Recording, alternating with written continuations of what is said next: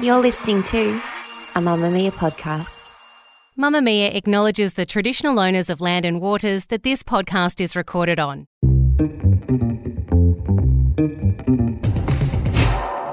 From Mamamia's daily news podcast, The Quickie. Hi, I'm Isabella Ross with your evening headlines for Tuesday, April 18. Shoppers are being told to brace for their grocery bill to not get cheaper anytime soon. Rising farm prices are sparking concerns for Australia's future food production.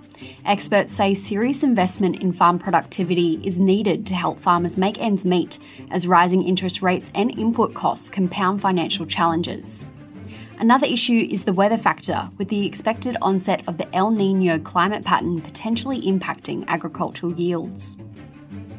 Opposition leader Peter Dutton has unveiled a wider-than-expected frontbench reshuffle, with Jacinta Price the new Indigenous Australian spokesperson. Dutton announced the appointment of Senator Price after the portfolio was vacated by Julian Leeser. Senator Price has been a vocal campaigner against an Indigenous voice in the Constitution. Former Home Affairs Minister Karen Andrews will retire at the next federal election rather than trigger a by-election. And Michaelia Cash, who will add Attorney General to her shadow portfolio, was described by Dutton as a dear friend.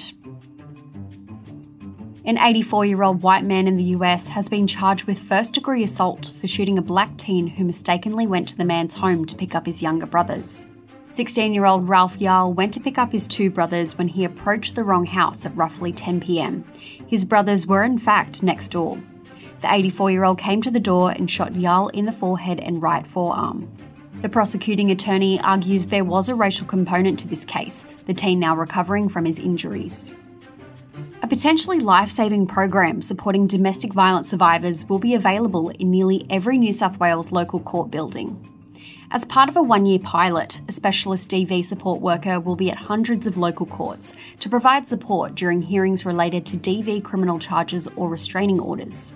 The initiative aims to improve the experience of survivors, with other states and territories considering versions of the pilot too.